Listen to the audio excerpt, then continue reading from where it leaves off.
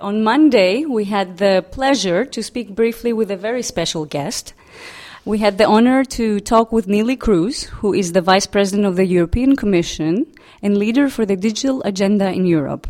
Unfortunately, due to a last-minute rescheduling issue, the Vice President couldn't stay with us for the entire interview, but nevertheless, she was kind enough to give us a couple of comments, which we will play now.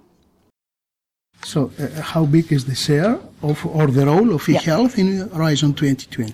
Well, anyhow, talking about the total budget of Horizon 2020, it's 80 billion euros. Also, globally speaking, it is absolutely impressive.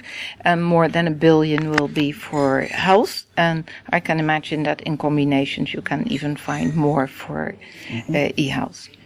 Okay. And George? Sharing economy is gaining momentum with some of the forerunners, for instance Uber and Airbnb, facing challenges due to the gap in regulations and policies. How is EU positioned in the prospect of a growing sharing economy? What we are doing our utmost for is getting a healthier situation of our economy in the EU. We badly need a more healthy sector. Why?